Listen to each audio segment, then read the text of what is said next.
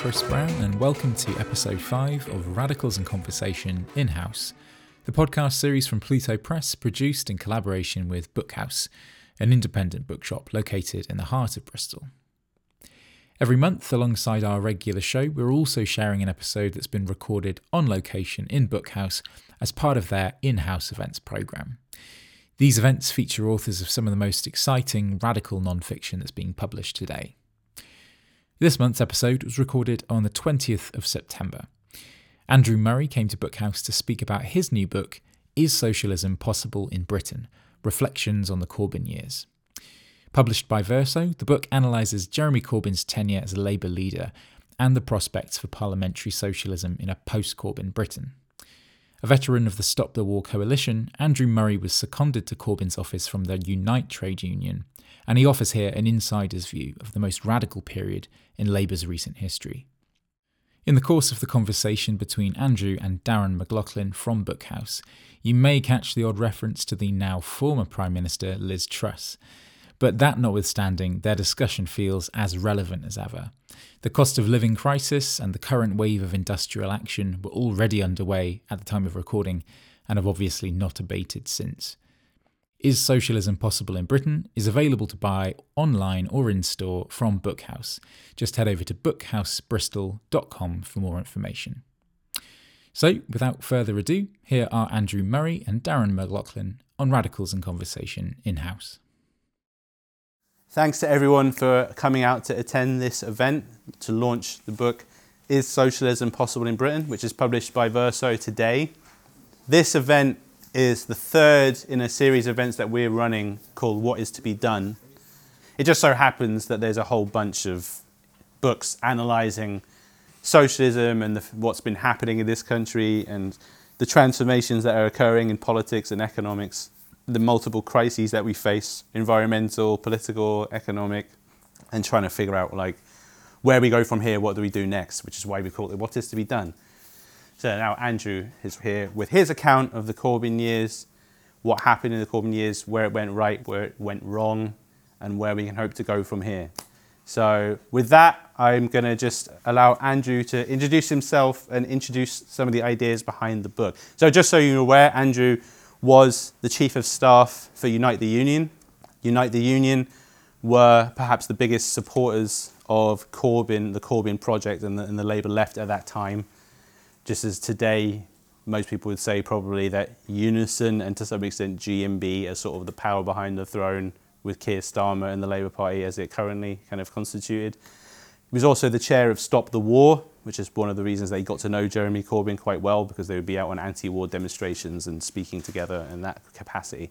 And then when Corbyn was elected leader of the Labour Party, Unite seconded Andrew from Unite to go and work with Jeremy Corbyn in the leader's office. So with that, let's have a round of applause for Andrew.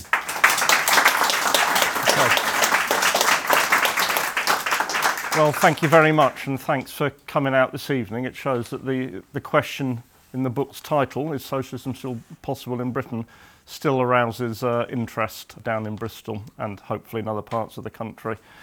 Now, this book at least establishes one thing, that whoever said history is only written by victors was completely wrong, as this is a history written in the aftermath of a big defeat, where we're all wondering what happened, what went wrong, and what can we do next. The period of Jeremy Corbyn's leadership of the Labour Party was an extraordinary episode in British politics, which really no one wants to talk about very much anymore. Or if they do talk about it, it's only in the most banal and negative terms. I quote at the start of the book a comment made by the Financial Times sometime after the 2019 election, describing Corbyn's leadership as a shameful footnote in the history of the Labour Party. So I think it needs retrieving from that sort of attitude, because we have to remember several things. That the Corbyn leadership inspired a lot of hope amongst a public that had to a large extent become politically apathetic or disengaged from conventional parliamentary politics anyway. It inspired great enthusiasm. Probably 400,000 people joined the Labour Party in the period of his leadership, making it the biggest political party in Europe, and bigger actually at one point than all other parties in Britain put together, including the SNP, which has a surprisingly huge number of members. So it had that enthusiasm, and in 2017 we very nearly won an election. We took Labour's vote from 30% to 40%. That's the biggest increase between two elections that Labour has secured since the Second World War. And as I keep pointing out, the change between 1935 and 1945 was 10 years and a world war in between. In 2 years, Jeremy Corbyn got a bigger leap forward in terms of the vote, and that was on the basis of a radical platform that broke with the conventions of what you could call neoliberalism, which had really dominated British politics from Thatcher onwards, even in a somewhat diluted form under New Labour. So there was extraordinary potential revealed in the Corbyn years, and that must not be forgotten. I also, of course, then have to look at what went wrong. I've written a previous book, I think there are a few copies here, called The Fall and Rise of the British Left, which sort of analyses the ascent of Jeremy Corbyn. That was written at an optimistic time. It came out in 2019. But now we have to look at what went wrong. And my book tries to move the argument away from all this stuff about personalities. And in my view, if you are opposed virulently by the state, by the media, by the majority of the MPs in your own party, the question as to whether Jeremy Corbyn likes spending too much time in his allotment or not is definitely a third-order question. But everyone wants to focus on, was Jeremy prepared for leadership? Was he ready? Was he a good leader in conventional terms?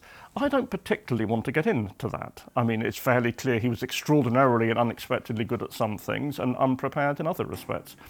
But you have to look at the institutions of economic and political power in this country and how they responded to his leadership to really get an understanding as to what went wrong.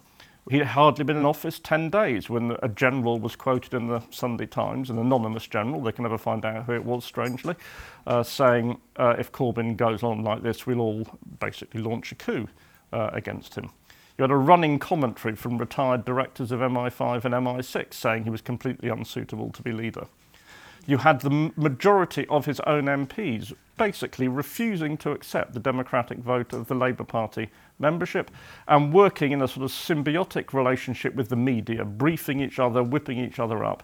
I mean, working in Jeremy's office, and as Darren says, I was seconded there for basically 1.5 days a week from my job at Unite, was to live under continual bombardment. You never had time to draw breath. You never had time to really do strategy properly. You were continually firefighting, and most of it was so-called friendly fire from your own side.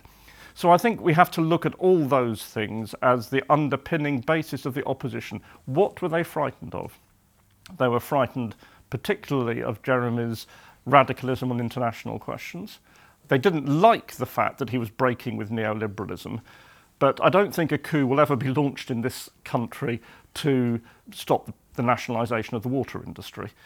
But I think it could be if you start talking about nuclear weapons, about NATO, about wars of intervention abroad, all of which are things that Jeremy has made his political life campaigning against. That was one thing that was very threatening. The fact that he broke with the orthodoxy was threatening as well.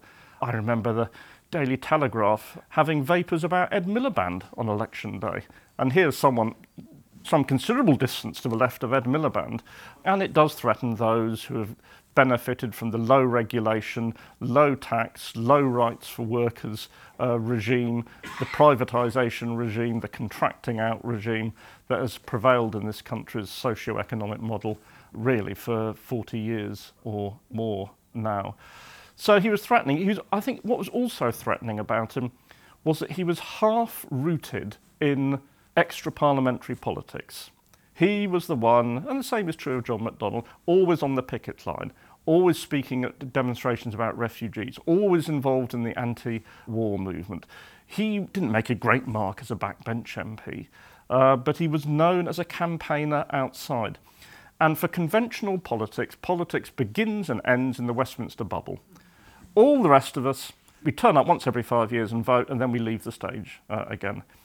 It's a very, very truncated idea of democracy is parliamentarism. And the fact that Jeremy stood outside it, that he'd be much happier speaking to a demonstration than speaking to a meeting of the PLP, that too, I think, was felt to be threatening. Inevitably, the book has to look at the issue of Brexit. That was, in my view, the main difference between the relative success of 2017 and the collapse of 2019.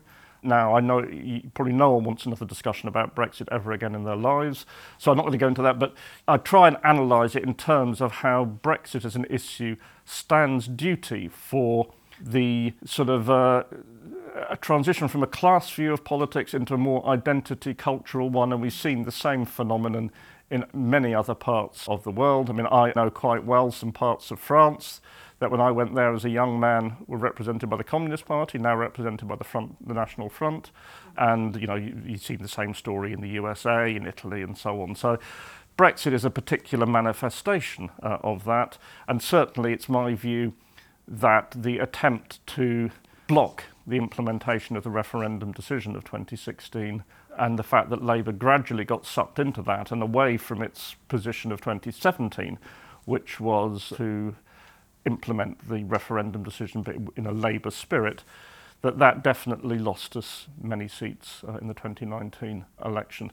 So now we have to look forward and see what we can make of it. I know my friend James Schneider was here recently talking about his book, which I think has pretty much the same ideas as mine. Let's not get bogged down in the question of whether Labour is the vehicle for the future. Many people will say it is, many will say it's not for me anymore, although probably in election time it's the only show in town in many seats anyway. And let's look at how we actually build on the spirit of Corbynism in empowering people to change their own lives. I mean, God knows there's enough going on now. In fact, I mean, the Corbyn agenda is more relevant now than it was 3 or 4 years ago with this enormous cost of living crisis. So there is enough to get agitating around. And I think the sort of paradox of Corbyn's leadership, and I'll end on this point, was that it was really a product of mass movements outside Parliament. It wasn't a shift in parliamentary opinion that put Jeremy Corbyn there. It was a shift in popular opinion, amongst the Labour Party membership, first of all, that said we need something different, and Jeremy Corbyn's record of campaigning was what made it. He represented the difference. But after Jeremy became leader, so much energy was poured into propping up his position in the Labour Party, quite rightly, it had to be done, that actually those mass movements outside atrophied. What I would like to have seen is a Jeremy Corbyn type person leading the Labour Party in Parliament and the strikes and other resistance that we're having now at the same time. That would be a real combination that could sustain it. You know, walking on two legs, mass action outside Parliament, including industrial action to defend living standards, and a leader who can articulate that inside. That, I think, is roughly what we have to work back towards. And so the answer, spoiler alert, my book, the answer is yes. But that's the sort of road we need to go on to make that possibility real. All right, thanks for that, Andrew. So I guess my first question, just to warm up, is how were you politicised in the first place? Like, I don't know if people are aware, but you actually come from an aristocratic background. So to get involved in socialist politics... Wikipedia isn't kind to me from that point of view. I can't be bothered. Actually, I don't come from an aristocratic background. I'm, to some extent, I'm slightly the victim of my late father's great interest in ancestry and heraldry and things like that. It's sometimes been a source of slight embarrassment to me, but I loved him nevertheless. But I come from a sort of regular middle-class background. Got no story of suffering in my past, but no, it wasn't an aristocratic background. And I got involved in the 1970s when, well, the world was very different, really. The trade union movement had 12 million members and was a great power in the land. A third of the world was socialist of a form, the Soviet Union and China and other states, and I wanted to do my bit to make the world a better place. I joined the Communist Party in 1976, more or less stayed in it until, really, it wasn't so much even Jeremy that I joined the Labour Party, it's the union saying, you're the second most senior official in the union, we're trying to do things here, you have to get on board. So I did. Len McCluskey was quite persuasive. And yeah, so my radicalism goes back to the 70s, which was a more radical time and a much reviled decade, quite unfairly in my memory. Okay, so you've mentioned the fact that you were in the Communist Party for 40 years and then only joined the Labour Party in 2015 at the kind of instigation of Unite, who you work for. So I wonder why you never got involved with the Labour Party before. Did you kind of like disagree with the Labour Party or not have any faith in the Labour Party? Well, one thing, I mean, about the Communist Party in this country is that it's never really seen itself as opposed to the Labour Party. It's always taken a view that the Labour Party is rooted in the mass organisations of the working class, the trade unions. They founded it, and that therefore you can't be in opposition to it. The Communist Party said it had a particular role to play, but I can honestly say I voted Labour in every general election in my life from my teens onwards. It's just, it never seemed a particularly fruitful field for me to want to be personally active in, as opposed to other things I could do. And for a number of years I worked for the Morning Star newspaper, where being in the Communist Party was more or less expected in those days. Not so much now. And then you get into the new Labour period when it's really a most unattractive option. And when I used to be pressed at the union to join the Labour Party, I said, well, I will if the Labour Party goes 5 years without invading another country. Well, in the end, Jeremy did sort of call that bluff, really. So, I mean, and I've had, obviously many close friends who have spent their life in the Labour Party and have done good work in it. And so it's not in any sense of antipathy to the Labour Party per se, but it was only in this relatively narrow period where it seemed compelling that that's something where I could really make a difference. So why exactly, just to give people a bit more background, why did Unite want to send you in there? Why did Unite back Jeremy Corbyn's leadership? As far as I'm aware, Unite, which are, for those who don't know, generally considered to be a union on the left wing, in contrast to, for example, Unison, which are generally seen to be a fairly right-wing union. But Unite were not left-wing forever. Like, Unite kind of shifted over to the left somehow, and then ended up kind of being the kind of the support base. Yeah, quite accurate, because Unite was a product of a merger. The part I came from was the Transport and General Workers Union, which had been a very strong left-wing culture from really Frank Cousins, who became its leader in the 1950s, and there's Jack Jones, who probably many of you will remember, and then people like Ron Todd. And it had really been a strong left-wing culture, not just in terms of the people at the top, but in terms of the shop stewards, the membership. That then became half of Unite. The other half was a union called Amicus that was basically the old AWU, the Engineering Workers Union. The TNG was a more dynamic part of it. So it was always on the left and very disenchanted with New Labour, very committed to saying if we're going to be in the Labour Party, we have to change it. And therefore very excited when Jeremy got elected. I don't think Unite played a particularly enormous part in him getting elected in 2015, but we certainly were his main support thereafter, including when the PLP tried to sack him in 2016, and that we stood absolutely firm behind him. But he had the sort of programme that our active members wanted. I mean, to talk about the whole of the membership is unrealistic. I mean, there's a huge diversity of views. But the active membership wanted that sort of programme that broke with New Labour, that went back. And that wasn't actually massively radical by historical standards. I mean, in the 1960s, you'd hardly have blinked an eye at it. And so there was a real feeling, here we can get a government that can make a difference, that will operate in the sort of way we and other people on the left want.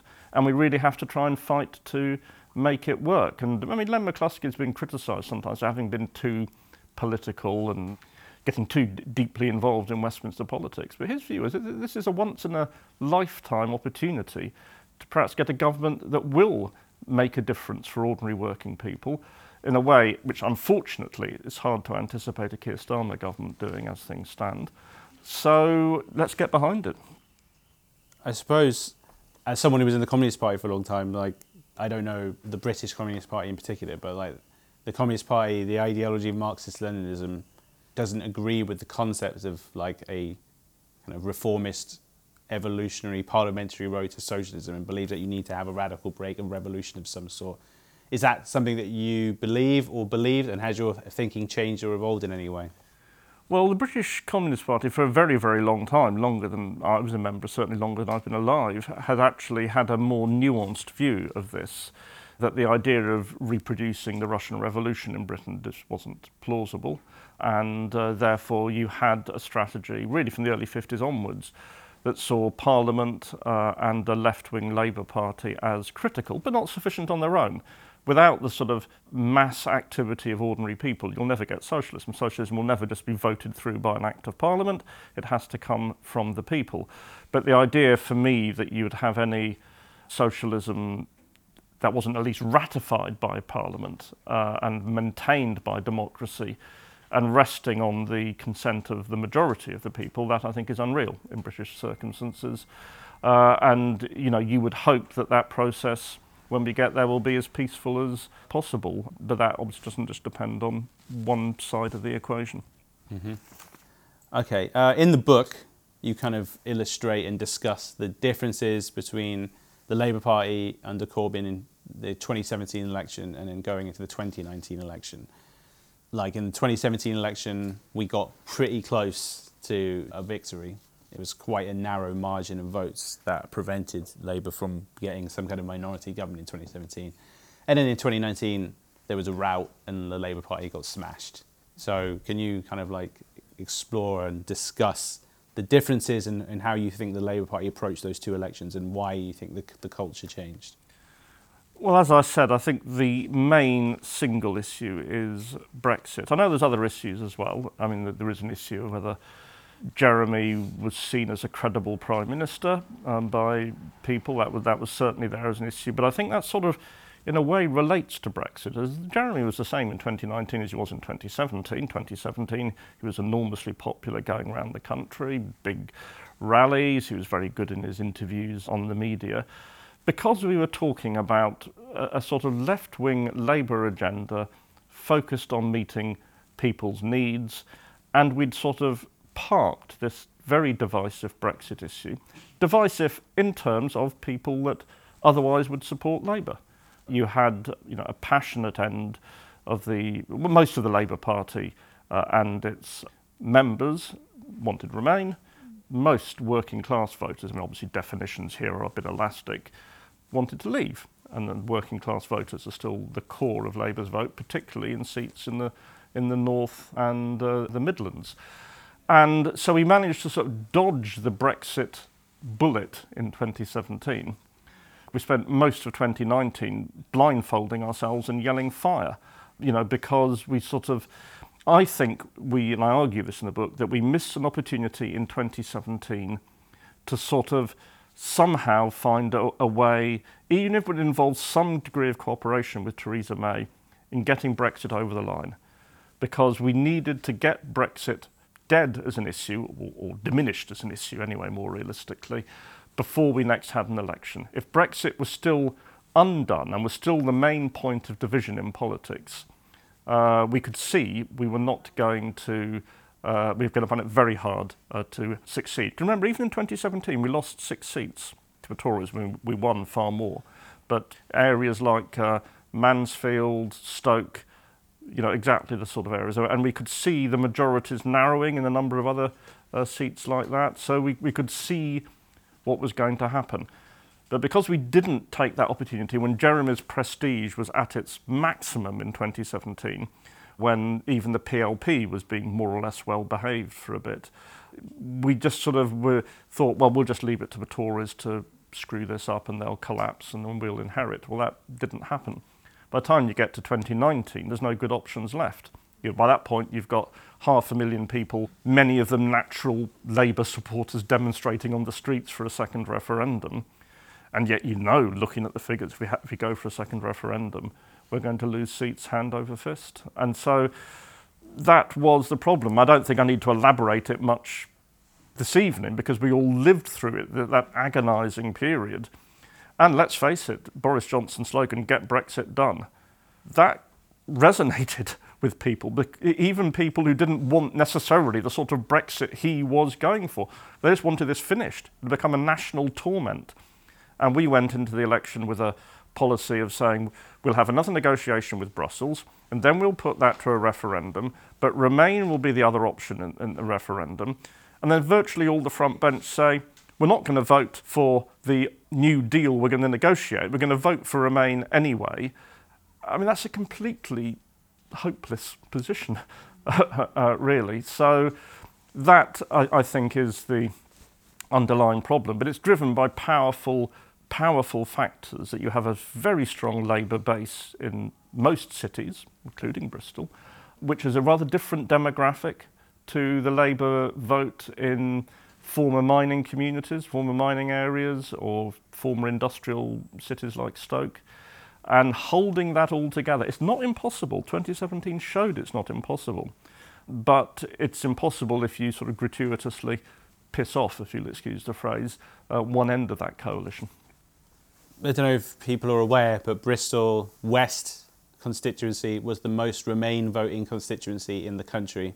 Within that, Bishopston was the most Remain voting ward in the country. I was the candidate for the Labour Party for the local elections in Bishopston, and I had come to a Lexit position, basically.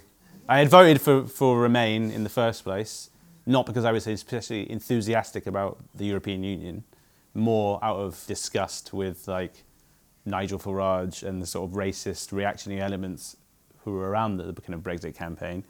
But then after the outcome of that referendum, and then after kind of looking into it a bit more, you realise, like, I mean, I had started to dislike the European Union way before that because of seeing what they'd done to Greece when Syriza had tried to renegotiate the terms of their debt, and the European Union just enforced massive austerity on Greece and like mass unemployment, mass hunger, massive cutbacks of social services. So I already was not especially warm towards the European Union, but I came around to a sort of more Lexit position because when I looked into it a bit more, I realised that there was all sorts of neoliberalism is baked into the European Union. Like, the point of the European Union is to take certain democratic decision making out of the realm of democracy and enforce certain things which are to the benefit of international capital and businesses and against the democratic will of the people. So, for example, if you were trying to nationalise an essential state sector like energy, the European Union is there to stop you from doing that because it's anti-market competition rules. Because I was going out campaigning and door knocking outside of Bristol in places like Kingswood for their local elections in 2019 and Filton and Bradley Stoke, and then I went into campaign in places like Plymouth and Cornwall and like Barry in South Wales and places like that. You could just see, we were going around talking to these people, like they wanted to do Brexit. And like in places like Bristol, in places like London, that's not the conversation we're having. That's not what people want. But they do want to do that. And like we weren't going to be able to just tell them, oh, actually, I don't know if you realise this, but you're wrong and stupid and probably racist. Can you vote for us now? Like, that wasn't really a very persuasive argument, I thought. Why didn't Jeremy utilise his massive prestige and power at that instance after the 2017 election to say, right, Brexit's happened, this is what we want to implement, the Tories are offering you this, it's not very good, we'll offer you something better? Is it because, I don't know, I can't remember if it's Napoleon or Mao that says never interrupt your opponent when they're making a mistake? Is it because like they thought, well, let's just sit back, they're obviously screwing things up, let's just wait for them to kind of screw it up? That was part of the position, definitely. We had a very fragile government. The May government was neither strong nor stable at that point. We were ahead in the polls. We thought they're so divided that they're going to fall. There'll be an early election. And I think that sort of misjudged the degree to which the Tory party, whatever its other divisions, and this goes for the Democratic Unionist Party even more so, they were going to do everything possible to stop Jeremy Corbyn getting into Downing Street.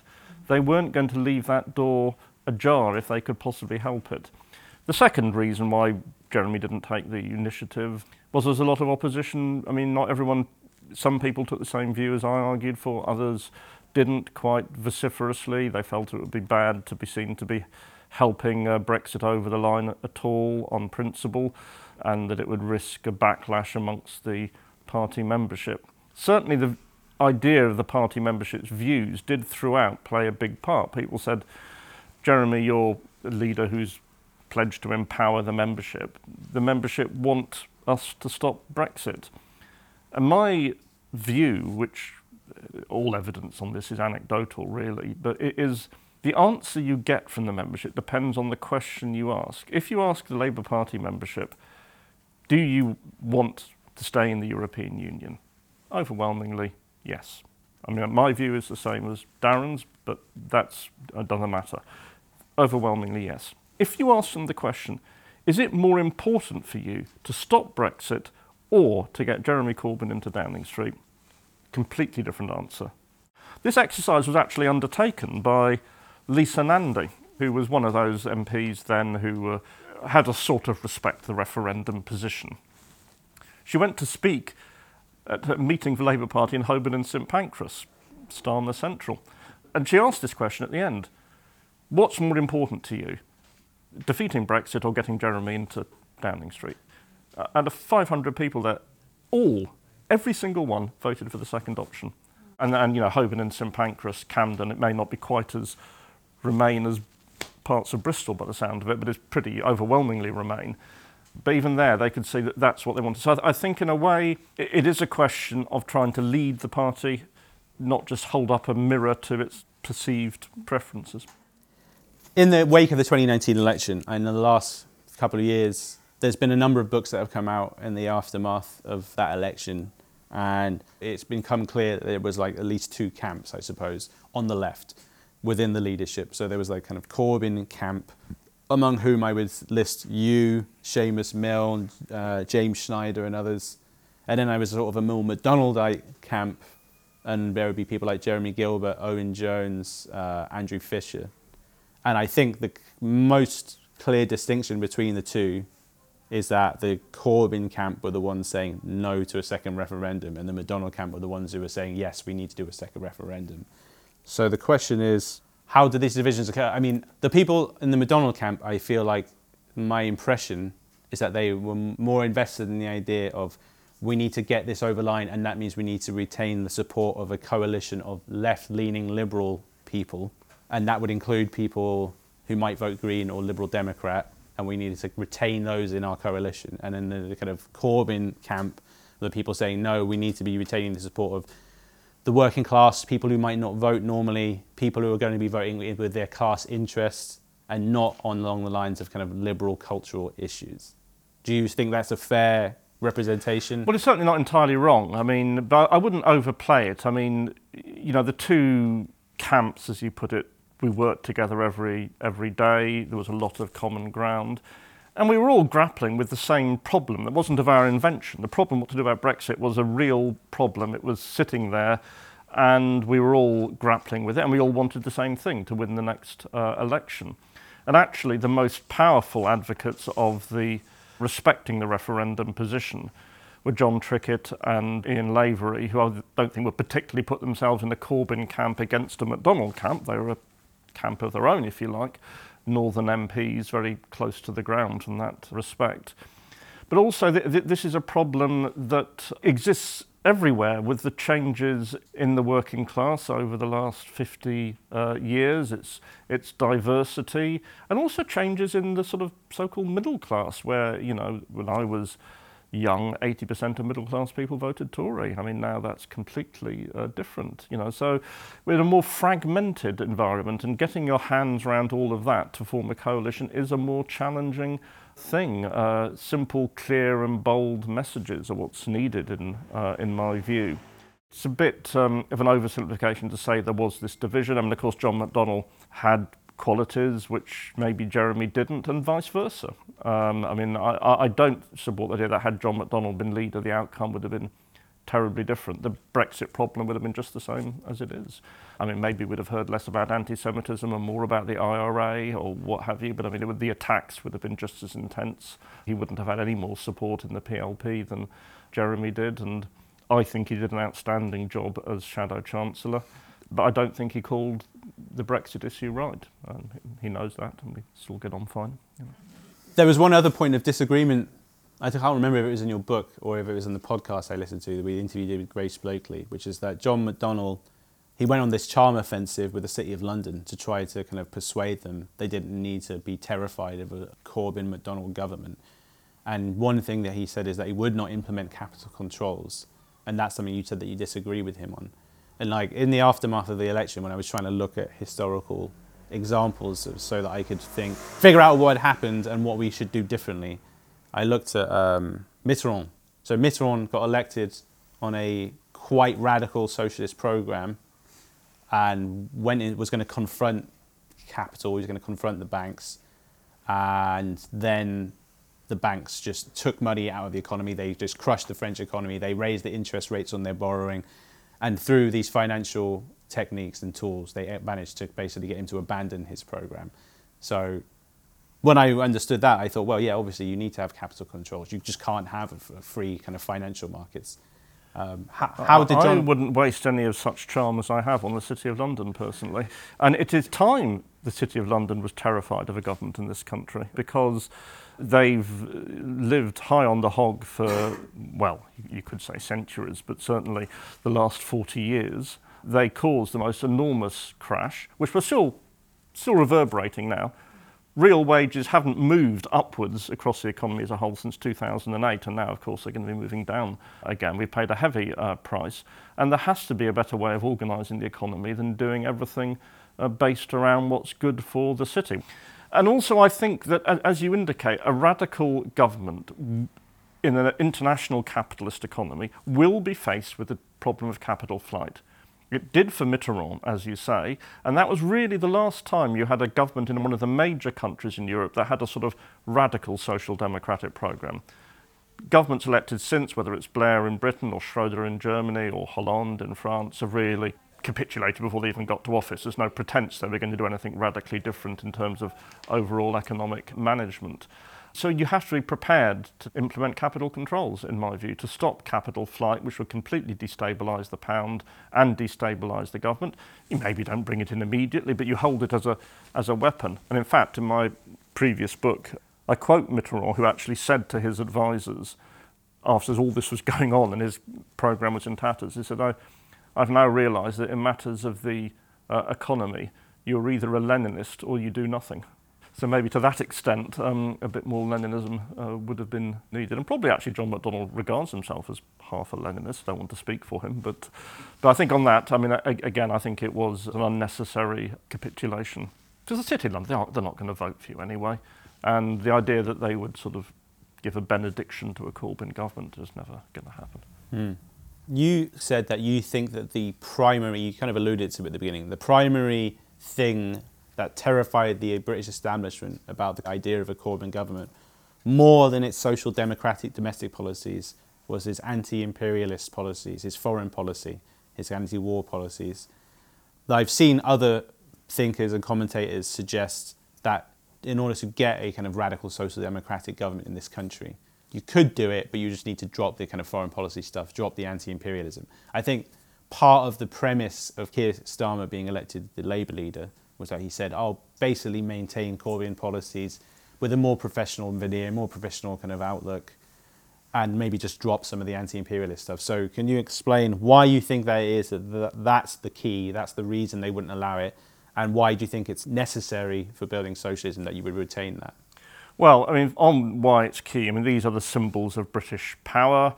I mean, we've obviously seen sort of a lot of symbolism in the last couple of weeks, but, you know, the core of it is Britain, permanent member of the Security Council, nuclear power, always at the United States' right hand when it wants to engage in a criminal or at least ill-advised war, and, you know, linchpin of NATO. And these are very much baked into the identity of the establishment as the sort of, you know, core of what makes Britain a great power. And that is in itself tied up with the City of London, which has a global role. The City of London's actual weight as a financial centre is the same roughly as Wall Street, but it's attached to a much smaller economy than the American, so proportionately it's much greater. It has an interest in a world order where capital can move freely without any impediment, and since Britain cannot be the global policeman that it was in the 19th century, it needs to attach itself to the one that can, which is the USA. So all those are elements. Now, why is it important? You cannot disentangle foreign policy from domestic policy. I mean, for example, you cannot have good community relations in Britain if you are continually waging an aggressive war against majority Muslim countries. That's one example. A second example, a contemporary one. The war in Ukraine, and I oppose Russia's invasion, to be clear about that, but it's leading to an orgy of militarism. Liz Truss is now saying she wants our arms spending to go from 2% of GDP to 3% of GDP. Some people in the Labour Party are actually asking for even more than that, more like 4% of GDP. Now, take the Liz Truss argument. That's £167 billion that she's going to be spending increase on defence. The Royal United Services Institute said that to do that, you would either need to put income tax up by 5%, basic rate of income tax, or have equivalent cuts in other areas of government spending. Now, no Tory government, in fact, no Labour government is going to put up income tax by 5%. So you'd be looking at an enormous regression to aggressive austerity, again, across the realm of social spending, enormous cuts, and that is to prop up Britain's militaristic role. When, I mean, you know, whatever one thinks of Russia, it's not, judging by its military performance in Ukraine, it's not really a very potent threat to Britain, except insofar as nuclear weapons, but I mean that's really a different order of magnitude altogether. So these things are completely entwined, and the idea you can have a progressive government in Britain while you are still invading the rest of the world, spending fortunes on military spending, is illusory, quite apart from the point of principle involved, that a government that, you know, spent more on the health service here but invaded other countries is certainly not the one I'd want to support. Just to continue on this point briefly, like the 1945 government is seen as the high point of the Labour Party, the high point of social democracy in this country, bringing about things like massive building of social housing, the creation of the NHS, the expansion of opportunities for education. But it was, I don't know if a lot of people know this, predicated on the continuation of British imperialism. So, for example, in Iran in particular, the Iranians wanted to take back their oil because there was massive oil revenues there. The Anglo-Iranian Oil Company was extracting it. And when they tried to take it back, the British and the Americans collaborated to implement a coup. So they overthrew the government so that they could continue to extract that oil, which leads eventually through a process of history to the kind of Islamic revolution and the current government they have in place there. So we would say it just isn't worth it. That's a price we can't pay in order to implement social democracy in this country. Yeah, there is a connection at every level. I tell one story in the book, which was I don't want to say it was a highlight of the 2017 election campaign because that would appear to make light of a tragic event. But you'll recall the terrorist attack in Manchester, Ariana Grande concert. 20 plus young people died after an Islamist terrorist blew himself up. And campaigning was suspended for 2 or 3 days. But then when it was to resume, we had to think about what we were going to say about that. And we had big discussions about it. The conventional thing would just be to say, this guy's a bastard, we must stand strongly against terrorism, support the police and everything else. I certainly argued with others that we had to do something more profound and, in a way, more adult. We could say all of that. We had to condemn the terrorists, and he alone bore responsibility for his actions, or he and those who may have immediately supported him. But we had to say that this shows that the war on terror has failed, and that there is a connection between the persistence of terrorist attacks in Britain and our conduct of foreign policy in the recent past. Doesn't excuse the terrorism, doesn't justify it, but unless we address that, we are not going to make the world a safer place. Now, Jeremy came down on that side of the argument, obviously. He made the speech, and everyone, I mean, including people, some of our nearest and dearest, said this is a dreadful mistake. We should just have stuck to the conventional bromides with which you always use when there's one of these terrible atrocities. Tory party were out there saying Corbyn blames Britain for terrorism. An opinion poll on the day Jeremy made the speech do you think he is right to attribute some responsibility to British foreign policy for the terrorist attack? 70% said yes, he's right. Tories dropped it immediately. They dropped it completely because people could understand they'd lived through the Iraq War, the occupation of Afghanistan, and they'd probably even noticed the disasters following on from the intervention in Libya, which, of course, the guy was Libyan himself, or Libyan origin himself. And they know there's a connection. Doesn't mean they excuse it or they think it's, in any way acceptable. But they can understand that the policy of wars of intervention had failed. And Jeremy said that, and people were mature enough to say, yes, he's right. That again is a point of a connection between our foreign policy and what happens here. And in the sort of world more tightly knit together that we've been living through, that's more true than ever. Well, I want to kind of get you talking a little bit about what you think the path to socialism is, what you think the future for the left is. Do you think it runs through the Labour Party or not? Which is a question I think a lot of people are grappling with. So, to quote the book, you say, a Momentum organiser, Harriet Soltani, who was a colleague of mine when I was on the Momentum NCG until recently, who argues that the organisation should refocus on direct political interventions outside of Labour's internal agonies. Creating a movement that stretches across workplaces and communities is on the right track. The synthesis of the union's social weight with the vibrancy and initiative of the mass movements against austerity, war, climate change and more remains the holy grail of left politics. Corbynism was a taste of it. So do you think that is the future for the left? Is that what we should be doing? And kind of how do we get there? Well, I think the left can only be strong if it is implanted in the concerns of ordinary people. If it's not campaigning about the cost of living crisis preeminently now, then it's not going to be strong or relevant to lots of people.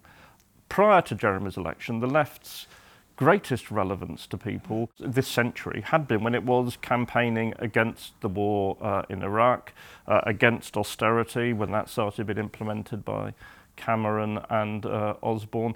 And there are organisations doing all these things. One obviously would talk about Extinction Rebellion or Black Lives Matter on different aspects of how the crisis impacts on ordinary people, both in the here and now and in a more strategic sense like climate change. And a left that is powerful on those things can then address the question of how do we give this a political articulation on a much firmer basis, in my view. So yes, if you have the trade union movement and the social movements allied, I mean, if you're founding the Labour Party again now, you wouldn't do it in the way it was done 120 years ago. It wouldn't be just the big trade unions. You would be looking to other organisations and movements to form part of that federated structure.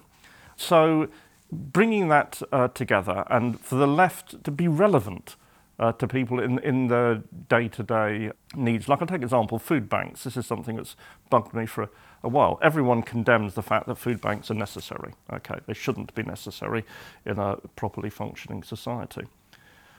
But rather than just condemning their existence, the left should be down at food banks trying to organise the people that are forced to use them, to fight for their rights and to come together in groups in the community. Even if only 1 in 10 food bank user feels they want to do that, it's a start, it's a beginning.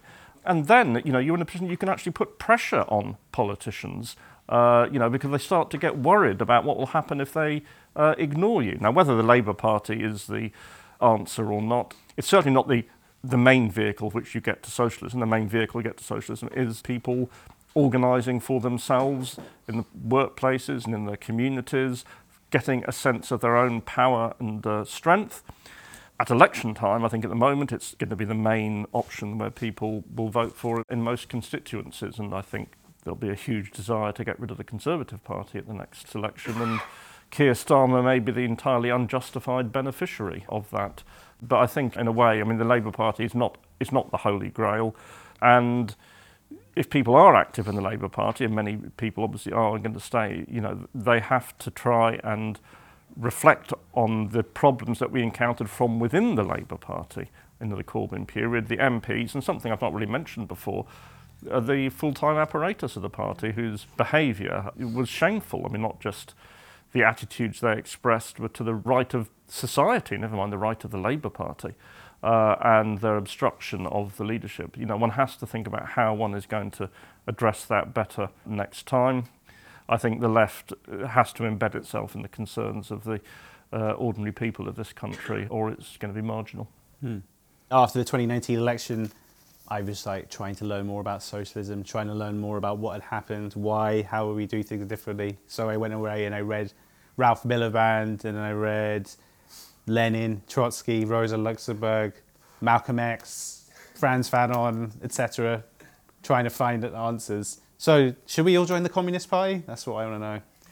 I don't think that's realistic, but I think people will have to find different ways depending on where they work, where they live, what their capacities or interests are to contribute. But there's certainly something there for everyone. That was Andrew Murray and Darren McLaughlin on Radicals and Conversation in-house.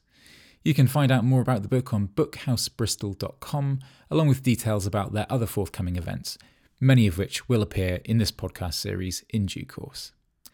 If you enjoy the show, then please don't forget to share, rate it and review it wherever you listen to your podcasts.